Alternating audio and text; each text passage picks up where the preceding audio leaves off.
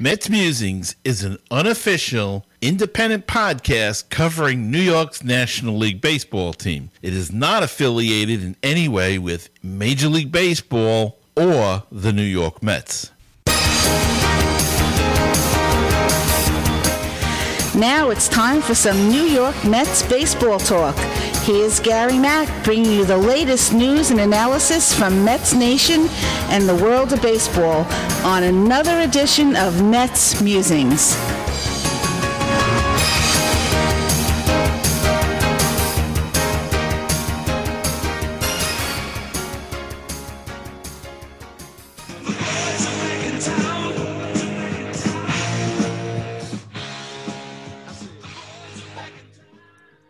All right, and welcome to another Mets Musings. The boys are back in town, plus one. We've added a very, very, very special guest all the way from England.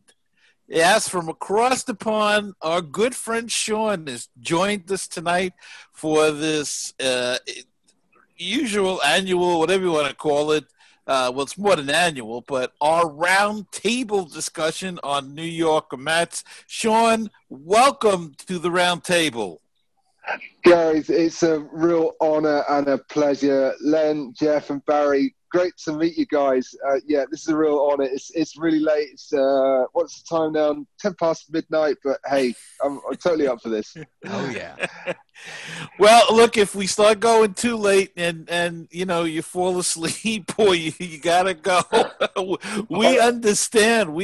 This is great. I mean, this is just fantastic that somebody from overseas is actually on with us on a Zoom call.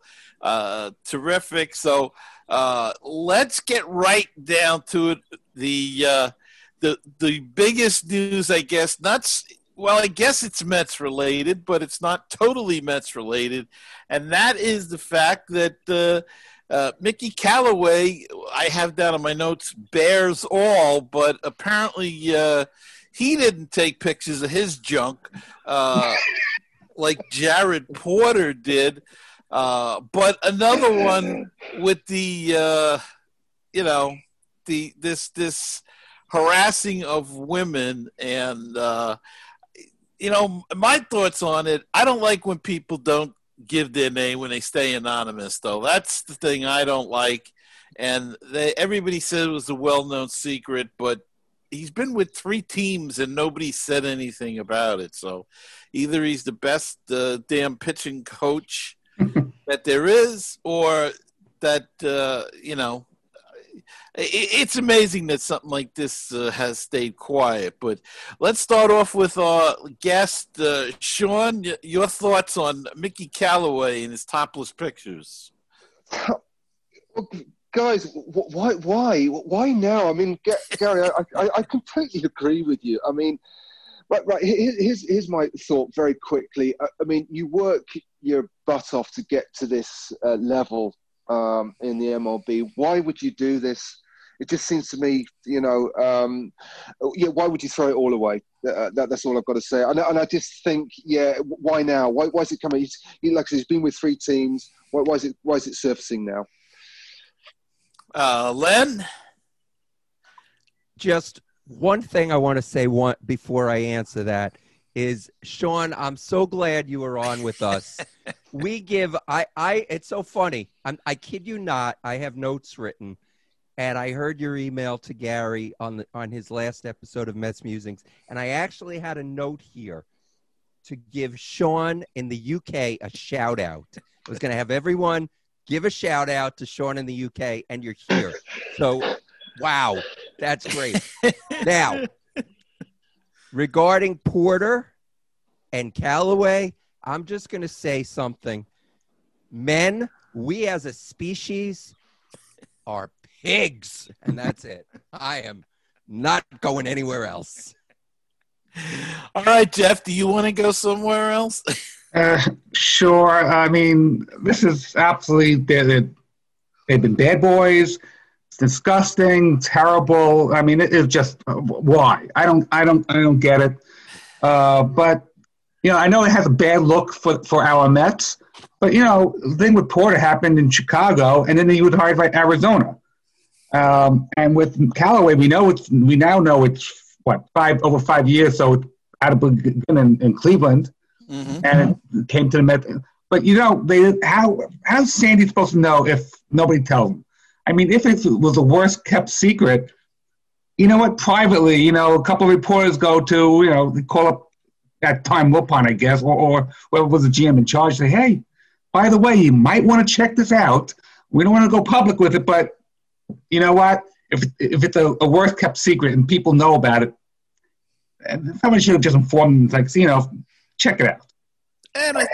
And I think the point is, why now? I mean, why did it happen at this particular point in time? He went to another. You would think when he became manager, it might have happened, or when he got a job with LA. But why now, Barry? Your thoughts?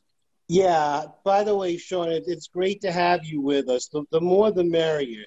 And before I make a quick comment about Mickey, Len, I have to say, when I heard the music with The Boys Are Back in Town, I was wondering if you were going to pick. There was a choice between that or "Oh Mickey, You're So Fine," like Tony Davis. So thankfully, you went the other way. And that was very good, Barry. I don't know how much I can really add to this.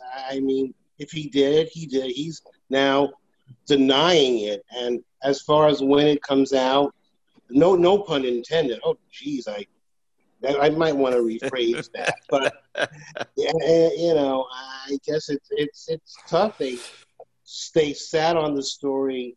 ESPN sat on the Jared Porter story for years until I guess the female reporter was from another country gave him the okay to run it. And now I'm guessing now that the same thing happened with Callaway. It doesn't excuse the behavior. As far as it being the worst kept secret in Major League Baseball, if that's true, you would have thought that somebody would have gotten in front of this a long time ago. And like you guys said, he's been on with 3 teams since this happened, and now it comes out. And I agree with you, Gary. The anonymity of it is a little disturbing. But I guess in this day and age, in this Me Too generation, it's the victim that you have the most concern for. It's their rights that are being protected. It takes a lot of guts to come out and make accusations like that, regardless of whether you are anonymous or not. Well, I think you should be able to face your accuser face to face, and hopefully he'll get that chance. Any investigation, but I think a large part is technology is great. It's allowing us to do something like this, but this is also the problem with technology. I mean, think about it. When we were younger, and if we ever thought of doing something like this, which we didn't, we wouldn't, because you'd have to have film and a camera, and then that film would have to get developed, and somebody else might see your junk before the intended person got to see it. So with these cameras now today and these phones, they take a picture, bing, and send it right off. And I don't get it. Actually, I need a zoom lens anyway at my age. But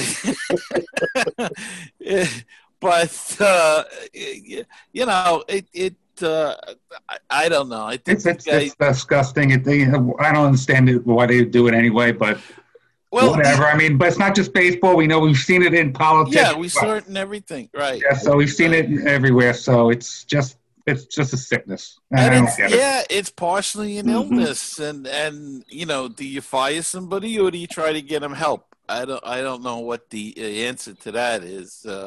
But let's move on to our next subject, and that is Daniel Murphy, a Met hero, if you will, who left the team, has decided to retire And who could ever forget his run in 2015 through the playoffs as he broke all kinds of records and really led the Mets to the World Series. Unfortunately, they couldn't get over the hump there. But Daniel Murphy retires. I wish they would sign him to a one-day contract, let him retire as a Met. But nonetheless, your thoughts. Jeff, why don't you kick us off? Daniel Murphy, a Met legend and a Met killer. I mean, what he did for the Mets, for the team in 2015. And before that, he really, you know what? Give the guy credit. He wasn't the great defensive player. They put him in left field. They put him at third base. They put him at first base. He worked his tail off. And he wasn't the greatest defensive player it was. But his offense, my gosh, he could hit the ball anywhere they want. And when he found his stroke in that playoffs for the Power, he took him to the World Series. Of course, in the World Series, he made a critical error. But like I said, his defense wasn't all the best. And when he left, he went to Washington and became a Met killer. And look, he made a couple of All-Star teams. So, we want to thank Daniel Murphy for the memories he gave us Met fans. I mean, he was really a good Met, and we wish him luck. Barry? To borrow one of Gary Cohen's comments about Daniel Murphy, I would call him a net positive, thanking him for 2015, because like Jeff said, and you said, Gary, the Mets probably don't get to the World Series without that power outburst by Murphy in the playoffs. And like you guys said, unfortunately, they couldn't finish the job. I was at Game 4 and was looking right at that critical error he made in the eighth inning that opened the doors for Kansas City to take the lead in that game and ultimately win the World Series.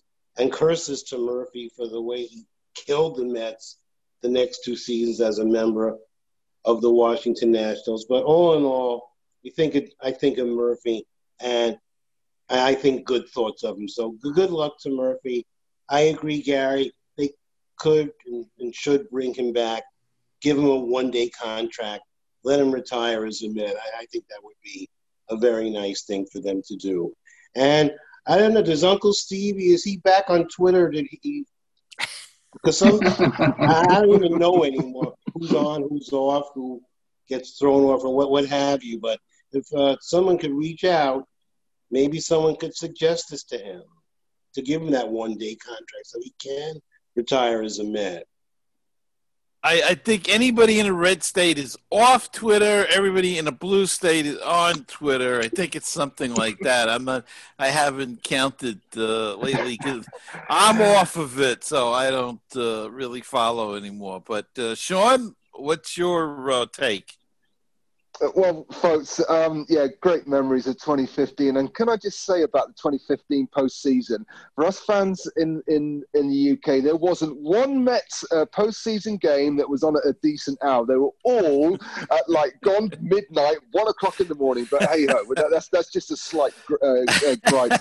I was lucky enough to say hello to the dear fellow down at the Lakeland, the Tigers.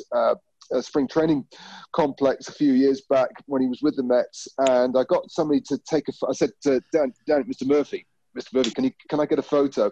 And I asked the guy to take a photo, and the guy who was taking the photo was so nervous. He had his finger over the camera eye. So it was a golden opportunity gone. But he's 35, so I wish him all the best. But that 2015 postseason, what great memories. Len? I've got to ask Sean a question. Sean, how does someone from the UK become a New York Mets fan? Well, Len, very, very quickly, I got relatives in New York, and I went over in 1989. I was a big NFL fan at the time, and I'm still a huge Giants fan. Sorry, I know I should be a Jets fan. But a friend took me to Shea Stadium, 1989, Dodgers against the Dodgers, knew the principles of the game. From that moment on, I was hooked, absolutely hooked. Wow. There you go. Anyway, as far as Daniel Murphy, he was phenomenal with the Mets. We're not in that World Series without him. But he certainly made his shekels when he went to Washington, and he deserved it, and I'm glad for him. I'm not a big, proponent of somebody signing one-day contracts to retire with the team. Whatever they do is fine, but he was definitely one player who you could look at and say he was very successful as a Met, and there are not a ton of those. So thank you, Daniel Murphy. And how many of you guys remember Mike Francesa when he first came up, Daniel Murphy, saying he'll never make it in the majors? He's a nice hitter, but he can't field and anything. And but Mikey, I think you'll be great, Mikey. Let me get you a Diet Coke, Mikey. Oh, yeah. Sean is scratching his head going, what the hell are these guys talking? You got me that, sorry. It used to be a radio show in the afternoon called Mike and the Mad Dog, and the Mad Dog talked like Len was talking and they were on. You had to give it away. It could have been Jeff. It could have been Barry. Now they know it's me. We also do video. People can see you. I'm sure there's a ton of people watching this video. There must be millions. We're trying to reach the high hundreds.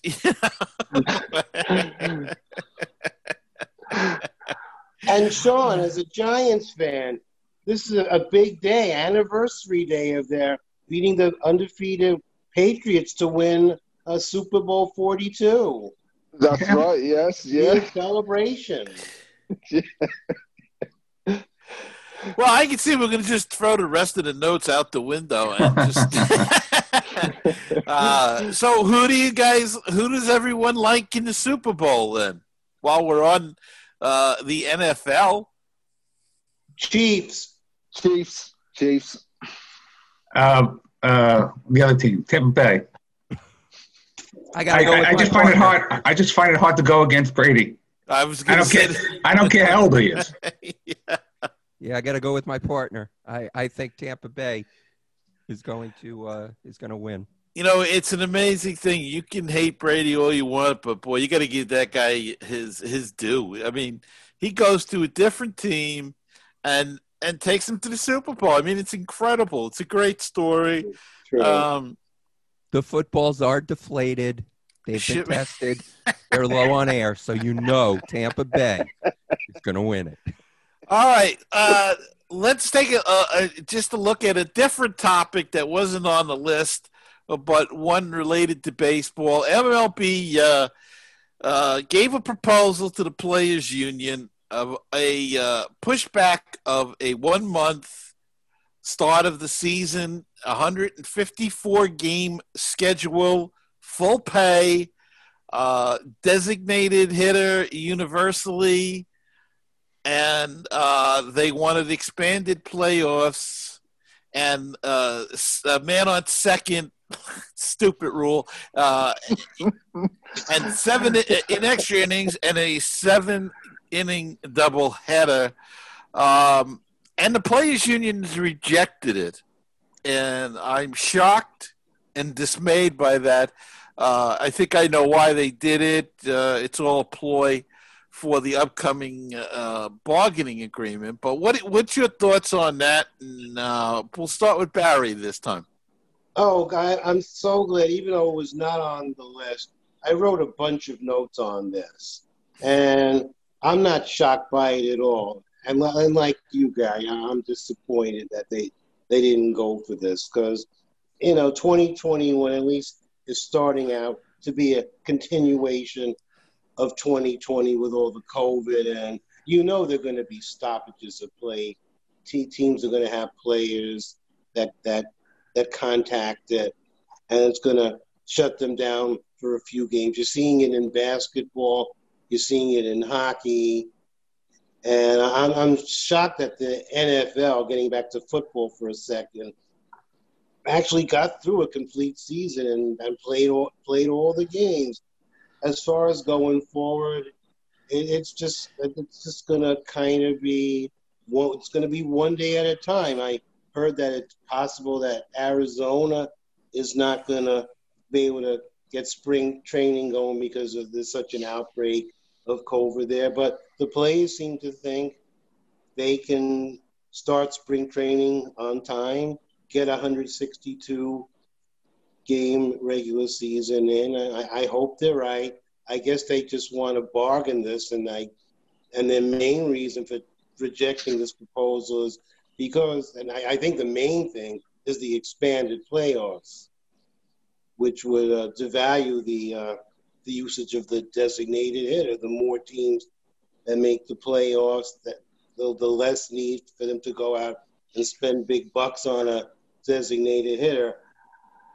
And I think I said at the start of this that you might be sorry that you asked about this, because I have a lot of notes on this.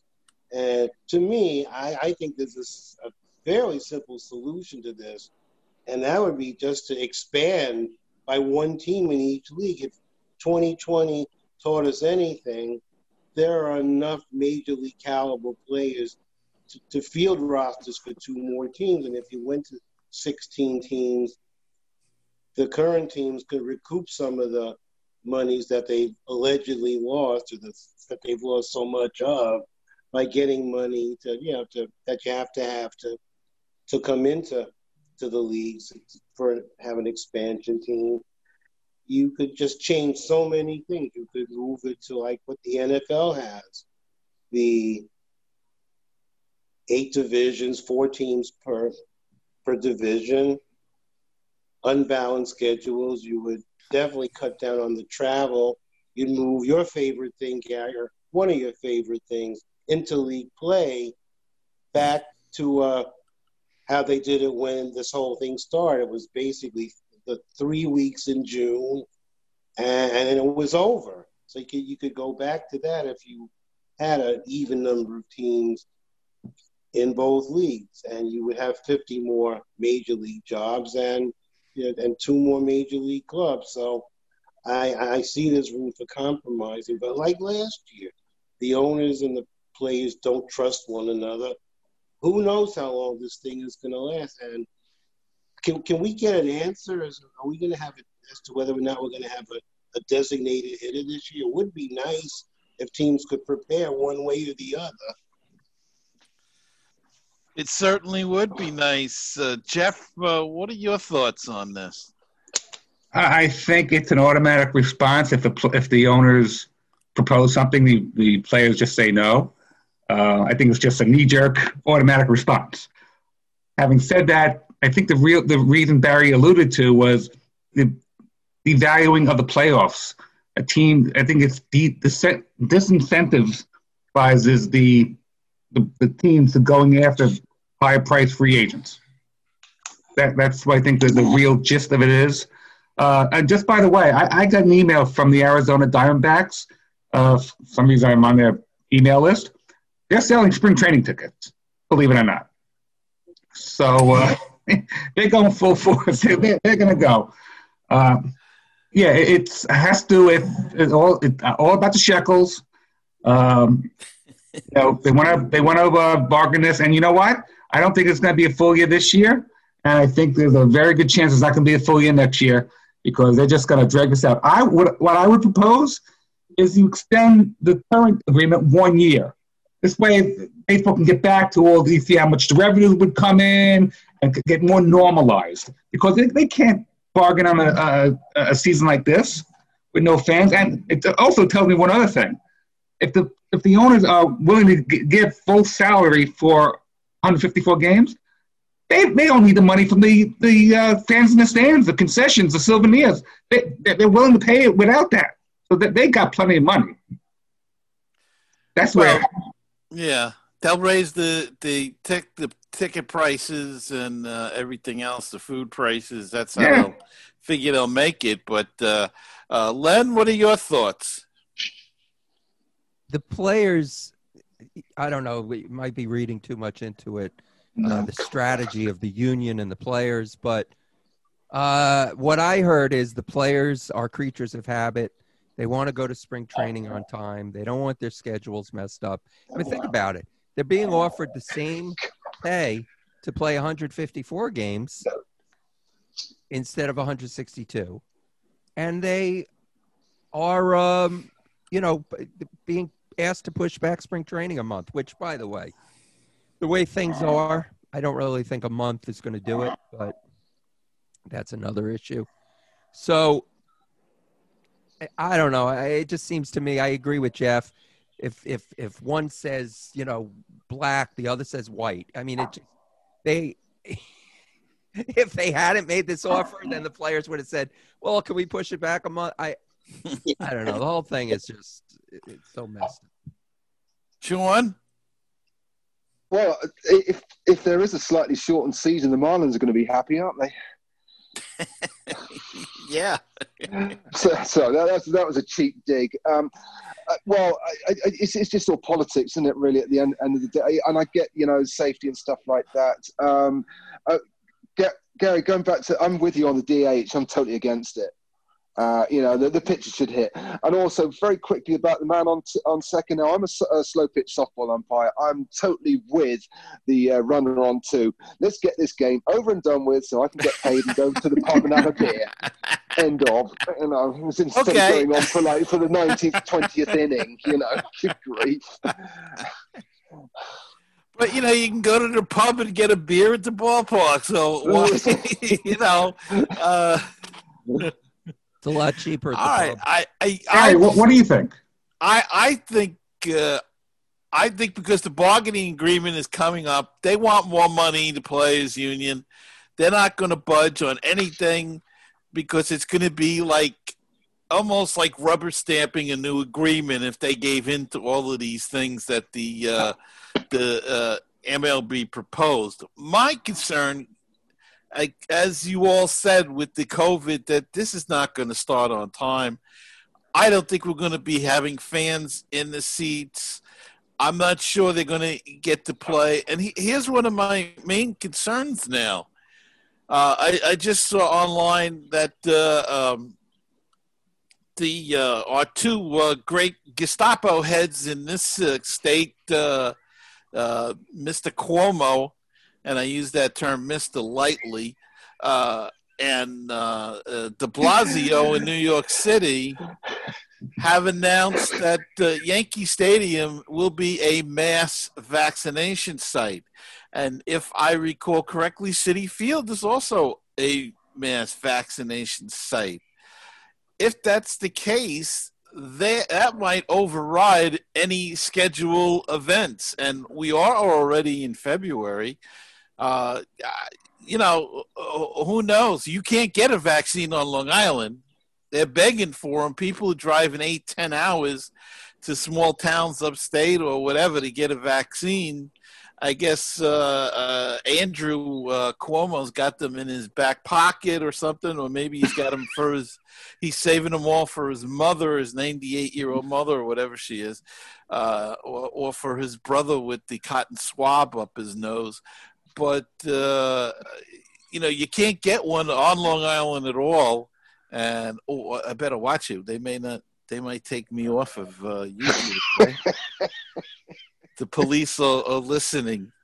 So, that's something to consider as well, whether or not these sites are even going to be allowed to be open to play a game in this year. And I don't know. I don't see why then what Major League Baseball should say is, okay, we're pushing it back a month, but we're going to play a 162-game schedule. We'll expand the playoffs and play it like they did last year. Because they can't unilaterally do that. They won't them do that. But, Gary, let me ask you this. The owners are saying they lose 40% of their revenue from ticket sales or whatever, yet they're still willing to pay a full salary. What does that tell you? Well, I think it's a negotiation. That's all. If you ask me, I think they knew the players' union was going to turn it down anyway. So that's why what's the harm in making it? And if they took it, They figured they'll make it up at the expanded playoffs, probably. I think the players want a cut of the expanded playoffs. That's the whole thing. And they're just going to be obstinate about everything at this point in time. And as I say, with the bargaining agreement coming up, I don't think they're going to approve anything. As far as the DH next year, I don't know. It would be nice, but I don't think, didn't the union already say it's not going to happen? They said this year that there's not going to be DH. Yeah, so I think that's the official word. There's no DH going to happen this year. Yeah, So, if it could be permanently that and take it out of the American League, then we'd be happy campers. At least some of us would be happy campers. Barry and Len may not be too happy because they like the idea of rules across the board. But all right, the Mets traded a homegrown kid. Steven Matz goes to Toronto for 3 pitchers, 3 prospects, right-handed pitchers, I believe. And he says goodbye to New York. He left on good terms. I like to see that when you get traded. Don't badmouth the team. I hope when he gets to Toronto, he doesn't don't pull a like his name escapes me now. The lefty that went to Pittsburgh. Anyway, Johnny's, yes, yeah. Thank you. Don't pull that. Just go and be nice about it. And there's only 29 other teams that you can get a job with, and you never know, you may have to come back. So keep your mouth shut, smile, and say I had a wonderful time in New York. Thoughts on Steven Matz being traded? Sean, we'll start with you. Or Len, we'll start with you. We didn't start with you. You know what, Sean? We'll start with you. Okay. Gary, remember, we have to practice diplomacy. They are our allies. Sean, we defer to you. Well, so I was really sad to see him go.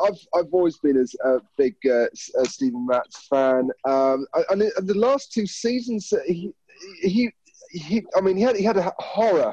Was it about 2-3 years ago? He had an absolutely horrible season. But the last 2 years, I thought he was really good. I'm sorry to see him go. I think he was a decent lefty, and he got some good stats in last season and the season before. Okay, Len. Oh, okay. Mr. Diplomat.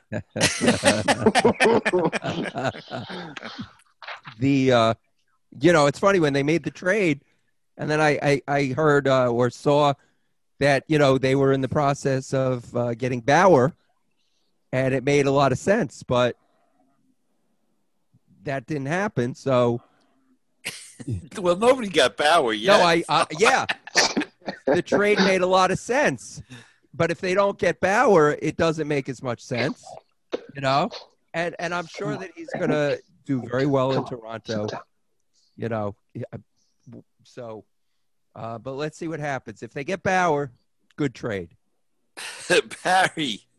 Yeah, and not only I think we need to practice diplomacy, but sort of like hit the brakes on political commentary, because this is a baseball talk show podcast. There are plenty other places to give your political opinions, and if I took the other side of this, we'd be here till the next election. So, having said that, what was the question again? I don't know. But there's politics and everything nowadays. So that unfortunately, that's true. Oh, Steven Matz, yeah. Steven Matz, yes. Hopefully, he'll have a nice career wherever he ends up, whether he stays in Toronto. But sometimes a change of scenery is needed, and he was horrible last year. And I've said this, and I've been pretty consistent with it. it's kind of hard to judge anything from 2020 since we all basically called it an exhibition season anyway. Clearly, Matt's underachieved, and I kind of like to seeing what he would have done with the possibility of a 162 game season, or at least more of a season this year than last year, and seeing if he could have righted the ship. Not only that, but the Mets are very thin in the starting rotation. And you mentioned it on your last podcast, Gary. You mentioned the starting rotation of obviously DeGrom, the best there is, and you got Cookie Carrasco and Marcus Stroman. So you have a decent first three. Peterson is as your number 4. Had a nice two months, nice 60 games, but you'd still have to consider him unproven. And after that, the Mets don't really have a fifth starter right now. Come on, we got Joey Lucchesi. Well, okay, yes, we do. Forget about it. We also have Seth Lugo. Remember him? And I don't even know what the plan is for him. I mean, the Mets should have a solid bullpen if you just look at the names, but they're still just names. And when all is said and done, maybe I'm jumping the gun here, but and as we saw how starting pitching has gotten so de-emphasized, just look at the Tampa Bay Rays and that wonderful decision from Game 6 in the World Series. I'm still shaking my head over that one. But starting pitching is definitely devalued now, and the Mets seem to put together a pretty decent bullpen. I like the addition of Aaron Loup a great deal. He was a big part of that Toronto pen that took him to that memorable Game 6 of the World Series. I like the Trevor May acquisition.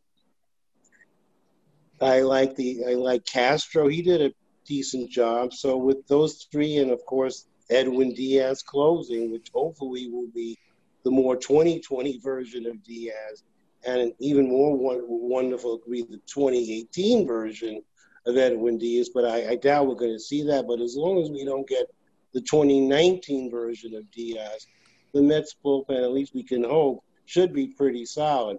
But I do think they are short in the starting rotation. And if it was me, I think it would have liked to seen the Mets give Matt another season here. And he would have been playing for a contract, so maybe that would have motivated him more to do better. Jeff?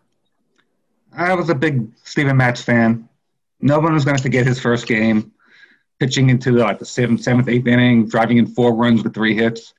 No one's going to forget his grandfather in the luxury suite, slapping his head. That was a great, and we really thought it was going to be a career that really going to blossom. And unfortunately, it didn't. I'm still a big believer in him. I really hope he does well in Toronto. I hope he beats the Yankees every time he pitches against them. Yes, our starting pitching is little short, but we're only asking these guys to go 6 innings, maybe. DeGrom maybe go 7. But, with Carrasco and obviously DeGrom, Marcus Stroman, that's not a bad top 3. Mm-hmm. Lucchesi and Peterson. I'm a big fan of Peterson as well. Hopefully he'll continue his starting pitching from last year. We can if Mets can just somehow get someone to take Bill Betances and Jeurys Familia off our hands. I mean, they come in the game, you can might as well put a runner on first. You know how you put a runner on second, next innings? When Familia comes on, just put the guy in first. Because he's going to do it anyway. Yeah, maybe we should when he comes in, they should just go, intentional walk, just go there anyway. So. Exactly. All right.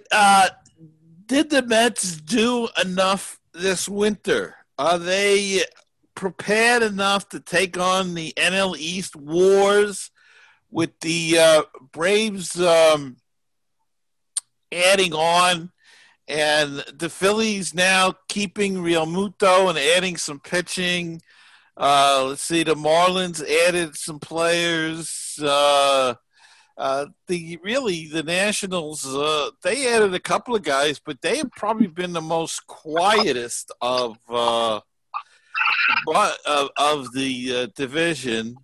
The Mets, of course, adding Lindor and Carrasco we talked about, and May and Lucchesi and Loop. And McCann. And McCann, thank you. Are they ready to go, Jeff?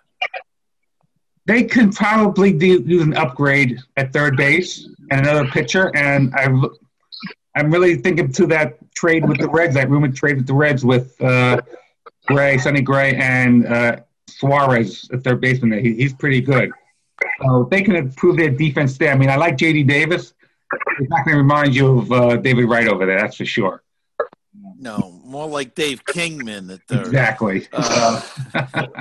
And if we had a DH, again, need a center fielder as well. Is it Jackie Bradley Jr., who's actually probably asking for a lot and probably too much that the Mets needs? There's Maro's out there as well. They need a good, solid center field. I'm a very big believer in defense up the middle. We can put Nimmo in left, and if there's DH I know I'm against DH, but let's put place in this day and age, which is only going 6 innings. There's no late inning strategy anymore. And I'm not going to die on that hill for it. So you might there's a DH come in, you put Smith as DH, move Nimmo over to left field, get a good center fielder, get third baseman. I think we just need to do a couple more things to really take the division. Len? I love the Francisco Lindor trade. I mean, obviously, who wouldn't love that? And getting Carrasco, it was a big plus in that deal. Lindor, one of the best in the game. So I just think they are a little short on the starting pitching. I know it's a lot to ask, and I wouldn't give him as much money as he probably wants, but I would like to have Trevor Bauer. And then I think the Mets actually they have enough offense, and they would have enough pitching definitely to compete. And I think also a lot will depend on the midseason form if Syndergaard comes back. When he comes back, how he comes back. There's no guarantee that he comes back from Tommy John in the middle of the season.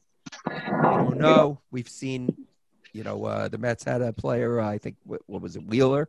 I think it was, that, took 2 seasons to come back. So I don't think we could count on him. But, again, they definitely made some very good moves. I mean, getting Lindor and Carrasco and McCann at catcher. Those 3 are very big.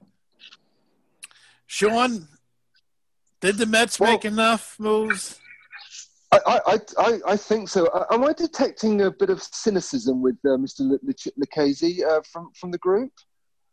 Because anybody who can throw a curve gets my vote. Okay, ERA of 4.14 a couple of years ago. I think he could fill the number 5 position, and I think. If Noah Syndergaard comes back, what are we talking about? Sort of May, June time, maybe a bit later. Obviously, he's going to be on a pitch limitation. He could be a valuable asset, come August, September. I love the James McCann signing, and of course, Lindor and Carrasco was fantastic. Nobody's mentioned Jordan Yamamoto yet. Is that a positive? Yes, yeah. Yeah, I don't think it's a bad move. I think it's a good move. Very, very quickly. I mean, right, Trevor Bauer would be the icing on the cake. Absolutely. I mean, would we be too greedy on getting him and Jackie Bradley Jr.? I mean, but does that put the Mets over the luxury tax ban if that does happen?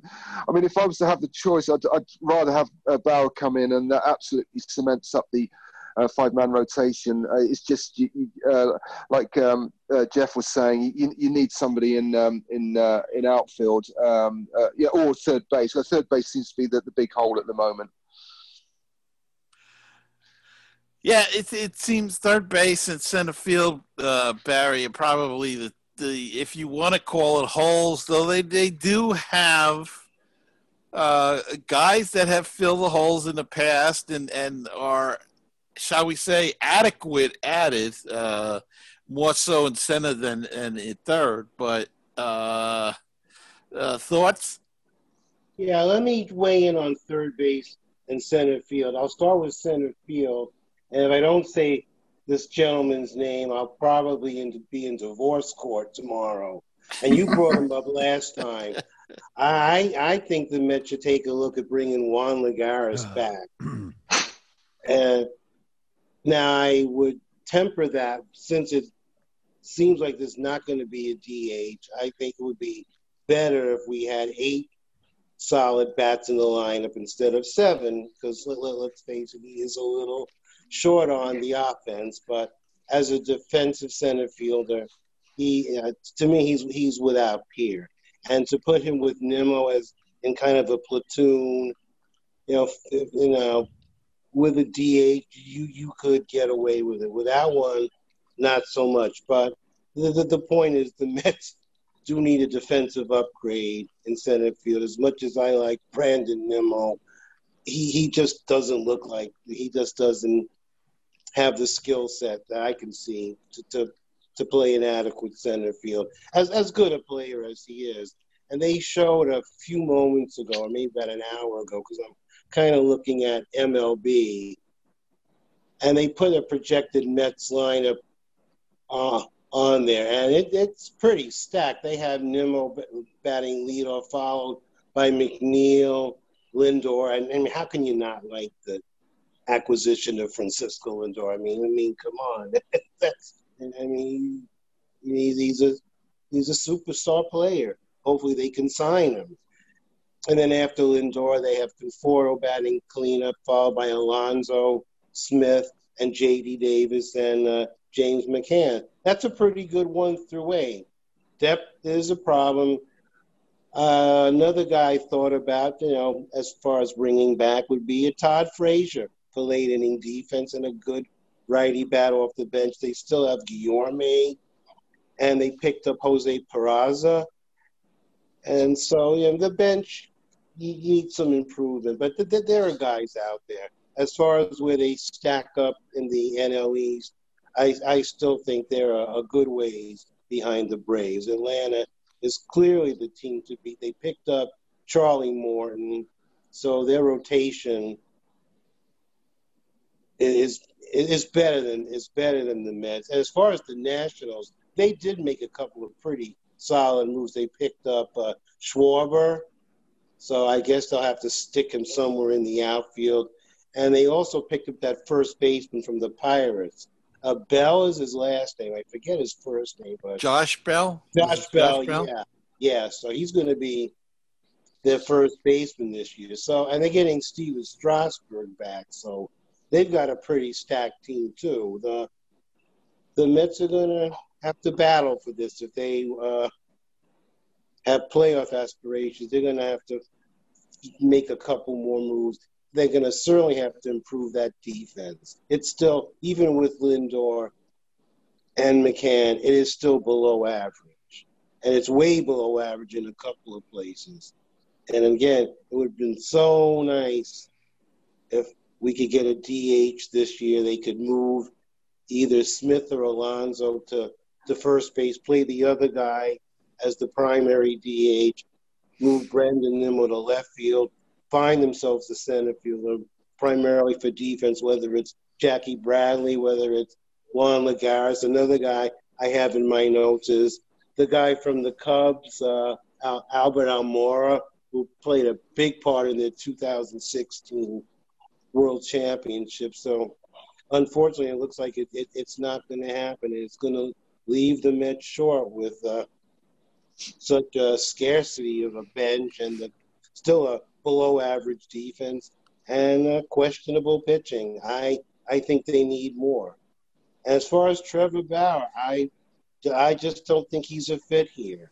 I mean, would I want Trevor Bauer in the Mets rotation? I mean, of course. I mean, you're not going to say no to a pitcher like that. But again, it looks like that the Mets are competing with the Dodgers, and I don't really know if he fits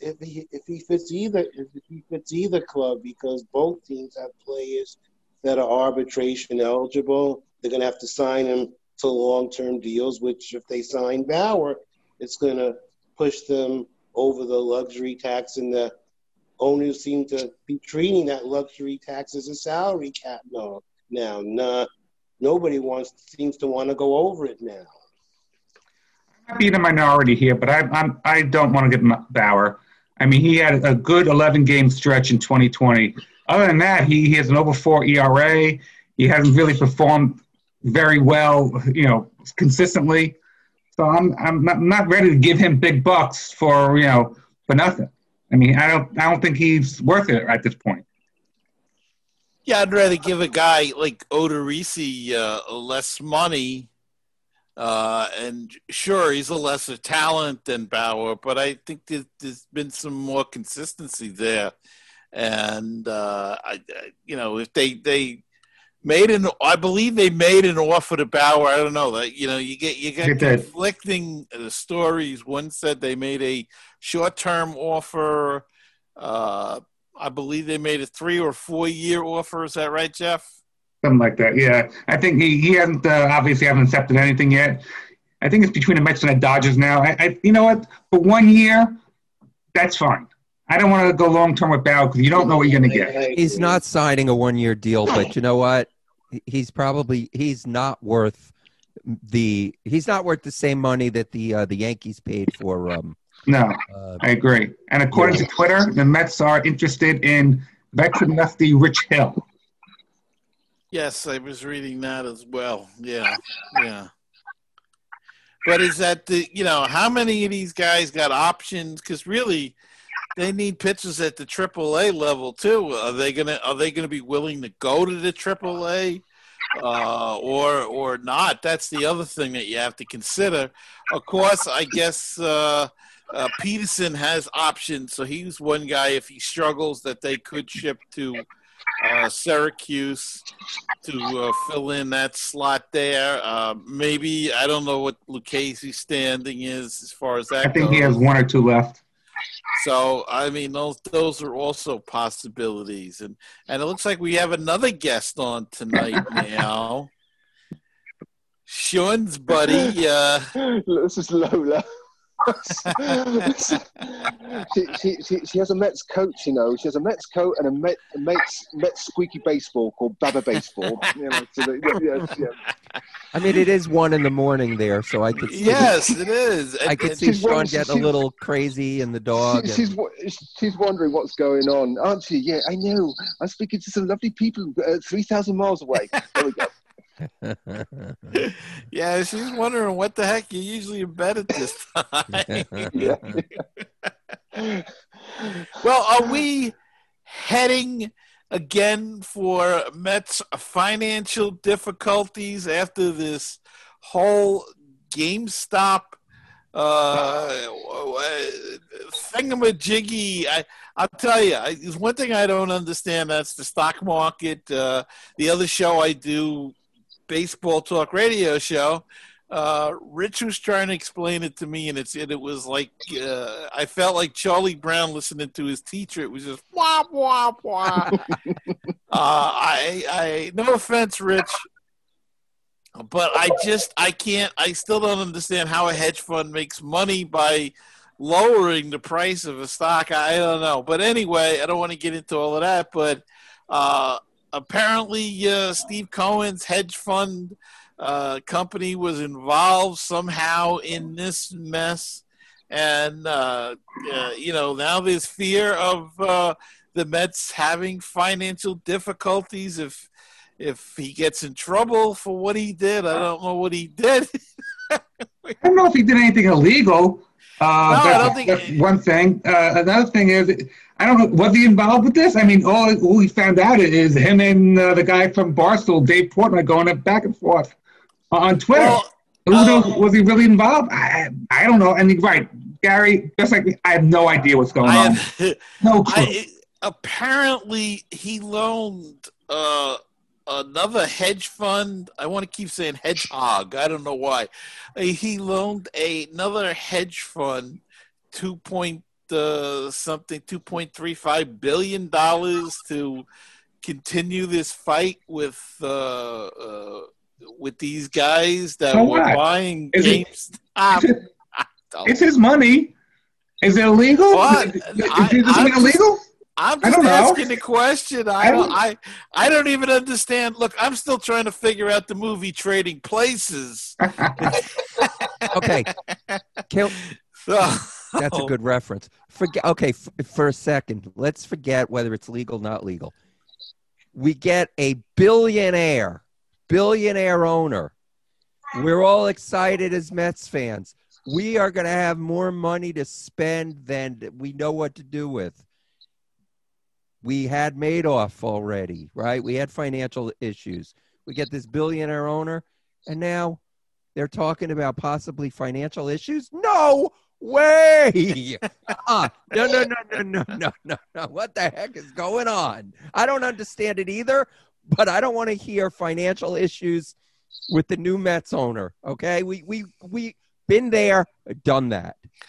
and So I was going to say, Len, I'm totally with you on that one. I only read about it because I subscribe to the New York Times. Oh, shocker! Well, that got everybody not saying anything. I know. Are we still friends, everybody? Of course we are. I think it's just so irrelevant. I just don't think it's anything to worry about. I really don't. Well, and I would think the money would all be separated. You know, I think so too. Yeah. I think you're right. And when you guys said you had another guest coming on, I was thinking maybe it should be Thornton McHenry, who could explain all this stuff to us, because I don't know any more about the stock market than any of you guys, except that I owned 2 co-ops in my day.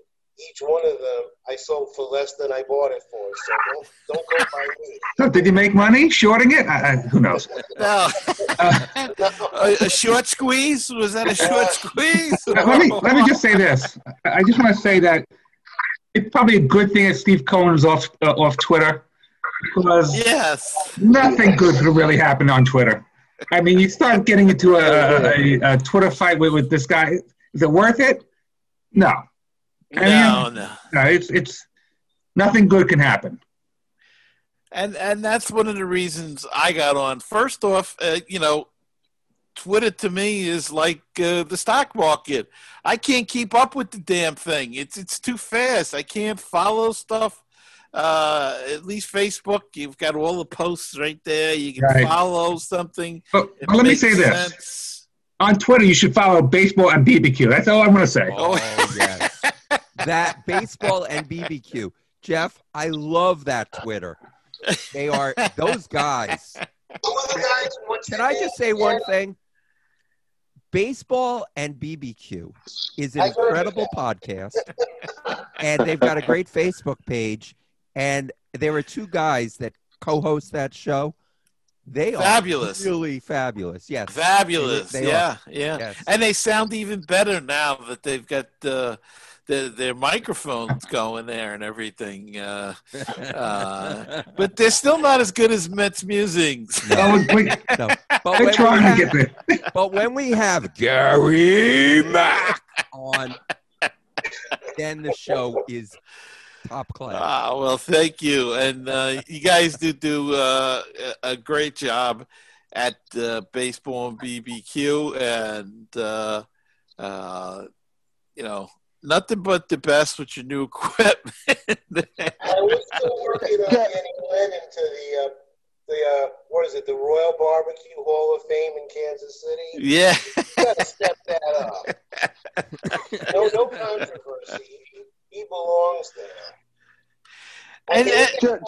Gentlemen, Open a pizza place on Long Island, because that your last show, he was a rip. He was funny as can be. Paulie G, yeah. Mm-hmm. Yeah. He was great. Well, tune in. Part 2's coming out on February 8th. Okay. Len, are you able to send me a barbecue sauce recipe, please? Sure. In case we have a good summer this year. Have a very good. Actually, our friend Ray Sheehan has a wonderful barbecue sauce recipe that I will send to you. I'll get your contact information, and I will. Thank you, sir. It is fantastic. Yeah. And also, am I allowed one? I just want to get something off my chest. Yes, yes. I was just going to say that you had a rant. You want to get something off your chest. So the floor is yours. Thank you, sir. And the topic of my rant is baseball caps in the UK. Okay, as you remember, 2 years ago, we were lucky enough to have the London series, the Red Sox against the Yankees, which was a huge, huge success. I went up there for it, and it was fantastic. A couple of weeks beforehand in Bristol, I was seeing people with those dreaded Yankees caps, and I was going up to them and going, "Oh, you must be so excited about your team coming over." "Oh no, I just wear it for fashion." Well, that's a shocker. I've got a bleeping app on my phone. Let's see if you can hear it. Can you hear it? It's not loud enough, right? Because I want to go bleep, bleep, get that bleeping cap off, you bleeping, bleep, bleep, bleep, bleep, and follow your bleeping team, you bleep, bleep. That's it. John, you have a place on baseball and BBQ. Let me tell you something. Yeah, we love rants. That was a beautiful. Can I just say, Jeff, that was a baseball rant. Well, very, very quickly, there was a couple with a couple of Red Sox caps on. I was going, and I thought, great, there's two people that actually follow the Red Sox. Oh no, both their names started with B. I was going, oh, good grief. Please help me. Well, I got two for you. The fire commissioner at one time of New York City, wasn't too long ago. His name was Carlos Rivera, and he would walk around with a Colorado Rockies hat on. and the other, one that really gripes me, and I think Michael K too. I think he's not a fan of this, but you see these people with the Yankee jerseys in particular, right? And they've got the name, like they've got a number 3 on the back, and it says Ruth, or 4, and it says Garrick. They never had their name on the back. They still don't have their name on the back. Yet people buy these Jeter jerseys. Oh, look at my official jersey. It's got Jeter on the back of it. It's not official. And you know, and I'm Barry probably remembers the story. I'm a big guy on official stuff because when I was a kid, I bought a yearbook at Yankees. You know, I'm old enough that I was before the Mets, so I went to Yankee Stadium because that was the only game in town till the Mets came in '62.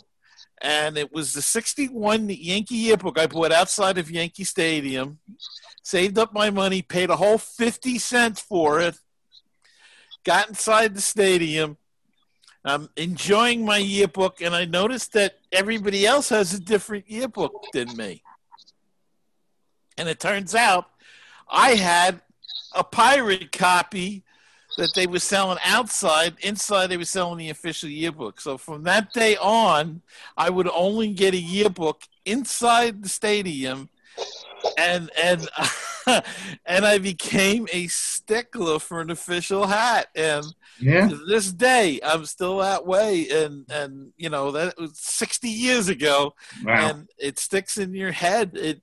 I still remember that being pissed off. Now I wish I had that other yearbook because it would probably be worth a ton of money now, because of the oddity. But it was a whole book. It looked just, like a yearbook. It was beautiful, but it was not the official yearbook, and I wanted the official yearbook. And hey, Gary, you mentioned Jeter before, and made me think of the Hall of Fame. Do you have any opinion on anybody not getting in?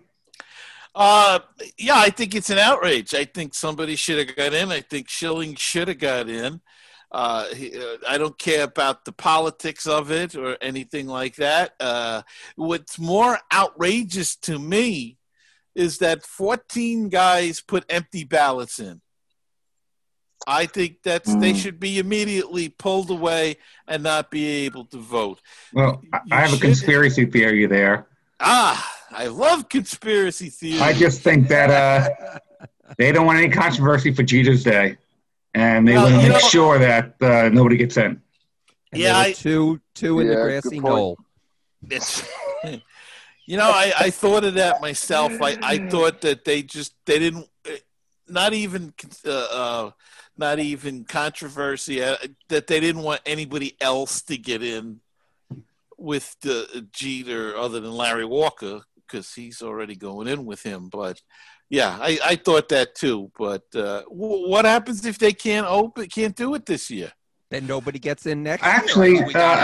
I'm glad you brought that up. I actually was on a call last week with Saber, and they interviewed the president of the Hall of Fame. There is going to be a ceremony this year. I think they have to, no matter what, even if it's virtual. Yeah, they don't know how it's going to be. It might be virtual if there might not be any people there, but they are going to have some sort of ceremony this year. Well, not to be morbid, but with the way the Hall of Fame has passed away in the last 9 months, there's be plenty of room on the stage to sit 6 feet apart. Yeah, isn't that a shame? So I don't see why they can't have it, but yeah, they can't push it off another year. There will be a ceremony. In what form? We don't know yet. If I was Jeter, I'd say I don't want to wait another year. I have some Hall of Fame thoughts. I have some notes on that as well, and I'm going to take a different tactic, and I'm going to stay away from Schilling, and I'm going to stay away from Clemens, and stay away from Bonds, only to say, if voters didn't vote for them up to now, just because there was nobody worthy of getting in this year, I really have no problem with them and the empty ballot. Just to put somebody on for the sake of putting somebody on, I think is silly. So just to put somebody on for that reason, I would agree it would be better to just submit an empty ballot. My issue with the voting is who's doing the voting, not so much who they're voting for, but who the actual voters are. And when I saw that Larry Brooks, who I remember from the 70s, is a hockey writer, has a vote for the Hall of Fame, I mean, that's absolutely ridiculous. So, well, they have a criteria. He must meet the criteria to have the vote. Does he also follow a team? I know him as a hockey writer, and I used to read his column, and I used to hate his column because I used to think, "Hanlon, you're gonna love this," because I thought he was pro Rangers, and as you know, and I'm wearing my Mets hat this time. I switched from my Islanders hat. That I remember reading Larry Brooks in the late 70s, early 80s as only a hockey writer. And how he got a vote for the Hall of Fame. And he's not the only writer that would be considered a non-baseball writer. That's getting to vote for this. I don't get it. I mean, if anything needs to get changed, is who's doing the voting? Not so much who they're voting for, although I guess one kind of goes with the other. And next year's going to be very interesting because we're going to have two, quote, steroid guys, unquote, who on statistics alone, A-Rod and Ortiz, who are clearly going to be, or I should say, have the stats to get into the Hall of Fame. But we'll see if they do. And one more thing, and I remember this from last year's roundtable around this time, this so-called strategic voting where guys have their percentages increased by 5-10%. I think Scott Rowland went up 15 percentage points this year. Exactly what happened to Scott Rowland in the past 12 months that his numbers go up. And then you're a Hall of Famer or you're not. Let me just say this. I heard Bill Madden on a radio show, and he, for 8 years, has voted for Curt Schilling and admitted this year he did not, just because he thinks it should be Jeter's Day up there. He should not be able to. But again, then he says next year he intends to vote for Schilling. So go figure. Okay, That's silly. Yeah, that's silly. Yeah, that's silly. Yeah, that is I really, agree. Yeah. I, you don't keep other people off because you want somebody to have the day. I mean, Yeah. it's not right. I don't think it's just not done right. I think they have to do something where they have to get the fans involved in some way, whether it's 25% of the vote or what. We have the technology to do things nowadays. I don't even see why even if they did a poll, of put out the list and let the fans vote and see who the fans want. It's the fans that end up going there. So as much as I'm against a Harold Baines or some of these players getting in there, if the fans want to see them there. Yeah. Sean, have you been to the Hall of Fame? I went there last year, Jeff, and it was just wonderful. I spent the day there, and it wasn't long enough. I could have spent the week there. It was just absolutely fantastic. But I'm with you, Gary. Why should it be exclusive of the BBWAA? We vote for the All-Star every year. Why can't we have 25% of the fans voting for someone to go to the Hall of Fame? I don't think it should be just the exclusive thing of the writers. Yeah, how about players, writers, and fans? A combination of the three. Yes. I'm all for it. There's something about this year's voting, though, that now the problem is he had the domestic, situation. So it's not as clean as possible. But Omar Vizquel, I thought, should be in the Hall of Fame. And it just shows you that you could talk about all you want, how defense is so important in the game. But when it comes to voting, it's offense that gets players in. Because Omar Vizquel, again, you can't, that domestic dispute is obviously maybe an issue, but he should be in the Hall of Fame based on his playing career. And that's what it's supposed to be about. I mean,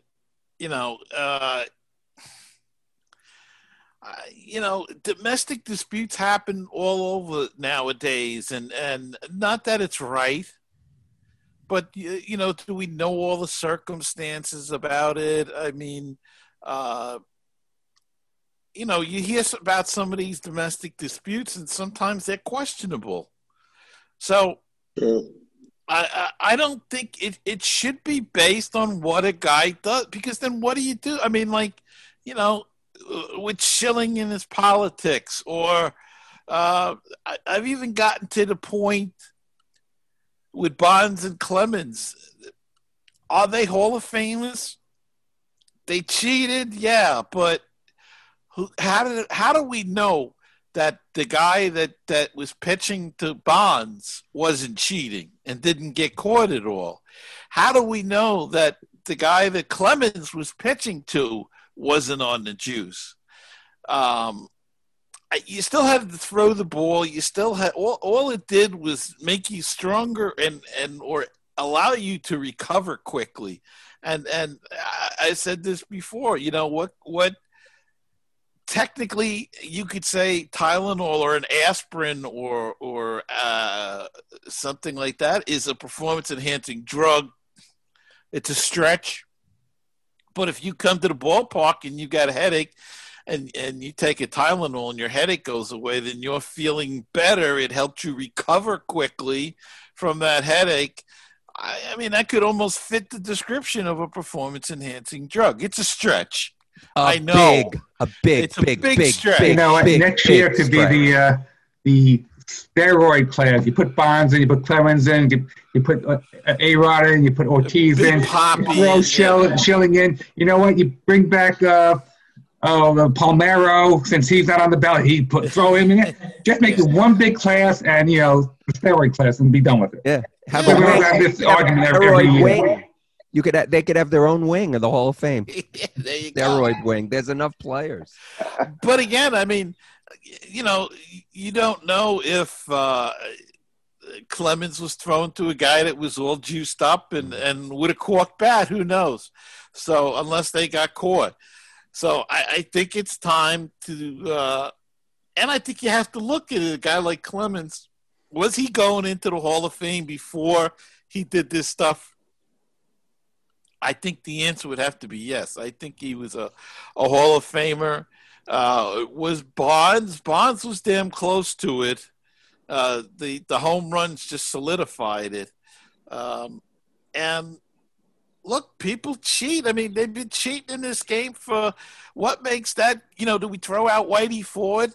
Because, you know, Elston Howard said he used to scuff up the ball. He used to sharpen the clips on his shin guards so he could, you know, put a cut on the ball. They admitted that. That's cheating. Do we throw Whitey Ford out of the Hall of Fame? Gaylord Perry admitted throwing a spitball. Do we take him out of the Hall of Fame? It's just, I think the character thing, you know, you can use it for certain things. Obviously, if a guy commits a major crime, you know, if he's an Aaron Hernandez, that's a different story. But I think when they throw it up for little things like political reasons or domestic disputes or what, unless he was beating his wife, like the football player on the elevator there that I forget his name, from Baltimore. Ray Rice. Yeah, I mean, you know, that's an obvious thing. But if it's a questionable thing, I don't know. I'm getting to the point that, you know, just let him in. People want to see him in there. If you're going to put Roger Clemens' ball in from his 300th win or Barry Bonds' bat, to me, it's hypocritical if you do not let them in then. And I think that there are already people in there who were on some type of I'm sure of it. Yeah, I'm sure of it. And you know, and then they don't let Pete Rose in. I mean, you know, come on. You know, is betting worse than shooting steroids up your arm, doing illegal drugs? I mean, betting is legal. Well, technically it's not legal the way he was betting, but only at the racetrack. But you know what? Give it a week. It'll be legal everywhere. Everything's getting legal, even the steroids. So then what are they going to do? And there's a little bit of hypocrisy in there also, because if you guys or whoever read Jim Bouton's book, he talked ad nauseum about the greenies that the players were taking back in the 60s. Mm-hmm. So, you know, they speak as they're holier than thou, but they were getting a competitive edge too, as far as the legality of it. But I mean, yeah, you know, come on, and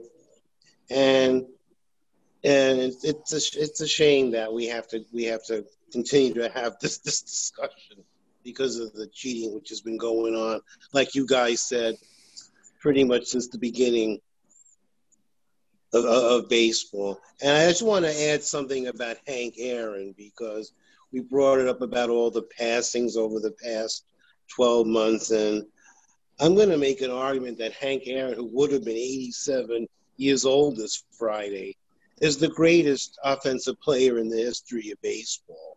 And I looked at the numbers, and they were mentioning it on MLB, using your favorite thing, the sabermetrics, Gary. But even without that, he had almost 6,900 total bases.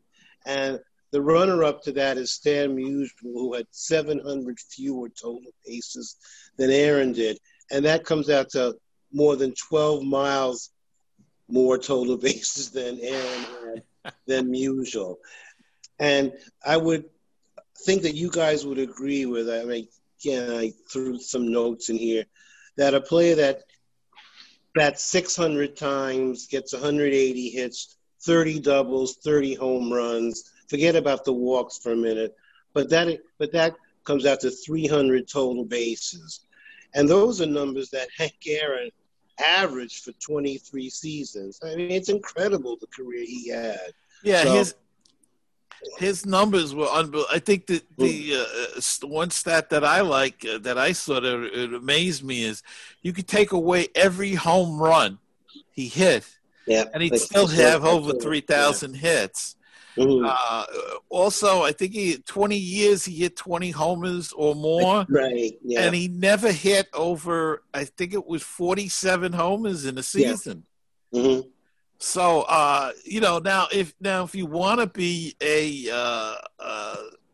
I can't think of the word right now, but if you want to be a pain about it, you could always say, well, yeah, that's because he played long. What do they call those people? They hang on and play? Compilers? Oh, yeah, compilers. Yeah, you can say, well, he was a compiler. Well, you never saw Hank Aaron play.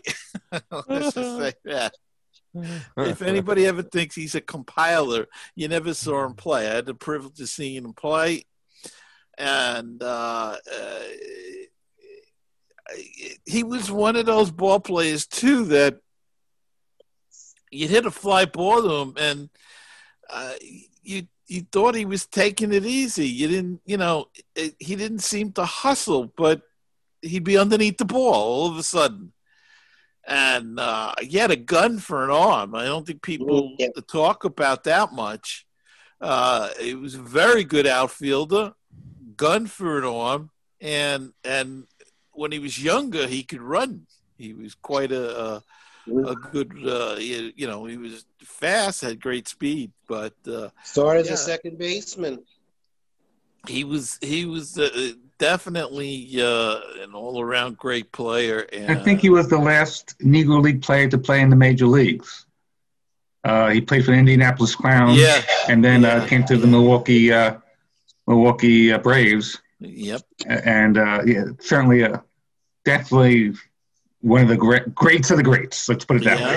Yeah. Definitely greats of the greats. Yep. And we're losing a lot of them. Tommy Lasorda, another character of the game, passed away. The only thing I will say is that they at least had good long lives, a good long life after baseball. Let's hope we all make it to 80 and 90 years old. And that's the one good thing about it. It's the consequence of us getting older, that the guys that we saw play are older still and, departing. But, Gentlemen, could I ask you all a quick question? I've got to go soon because I've got to be up for work in 4 hours time. Very quickly, do you have a favourite ballpark? Favorite ballpark? Well, aside from New York, I love the ballpark in Pittsburgh, PNC Ballpark. That's absolutely amazing. Mm-hmm. Nicest ballpark I've ever been in. Every ballpark that I've been to otherwise has been torn down, so I don't know. but I would say by looks and by from what I've heard, I go with Jeff in Pittsburgh, and I went to school around there, and I really like the city of Pittsburgh, so I'm going to say Pittsburgh as well. I'm going to go Camden Yards. That's Pittsburgh is nice too. We were there a couple of years ago. Also, the whatever the Giants ballpark is called, is it Oracle now? What is the name of the Giants ballpark? I mean, it changes every 5 minutes. I don't even know. And where's Mike? Shouldn't he be on with us? I don't see him anymore. We got to work on that. But anyway. He's only a 3-hour time difference. We do 5 or more. Well, then for the next one, we should have it in the afternoon. That way Sean can stay up longer. And we can bring Mike in. And anyone else you've had over the past 10-plus years. But to answer Sean's question, my favorite is Camden Yards. I just love that park. Len? What about you, Len? Len, yeah. I would say Wembley Stadium is probably my first. And then I guess London Stadium is probably my second. Yeah, I would say Always the diplomat. Yes. Thank you. I'm just gonna have my little bit of one-upmanship. But if COVID hadn't happened, I would have completed my project of going to see at baseball at all 34 parks last year. I only had one more to do, which was Atlanta. Denied. So it's going to be next year. I've got to go back. I've got to go back to Dallas because they've rebuilt it. They've got Globe Life Park. Yeah. Part 2. But my favorite, I think, PNC. Yeah. Okay. All right. Well, guys, thank you all for this. And Sean, thank you for staying up so late and joining us. And if you want to go, you can go now. This was special. Sean, go in peace. Thanks for coming on, Sean. No, I really hope to meet you guys next year when it was all gone back to normal. I wish you'd all stay safe. I hope you haven't had too much snow. You get your vaccine soon, and we'll all be back having a overpriced beer in City Field in the not too distant future. You got it. It sounds good. Thank you. That's what our appointment is. Okay, take care, guys. Okay, Sean. Thank you. Thanks, Sean. Peace out. Take care. Bye now. Bye. Bye. Well, that was wonderful having Sean on, and rest of you guys, thank you so much. Of course, Len and Jeff, Baseball and Barbecue, go check it out. It's a great podcast. They have terrific guests if you want to learn more about baseball and about they actually do talk about barbecue. It's just not in the title. You know, they're not just trying to get clickbait there and get you to join. But thank you guys so much.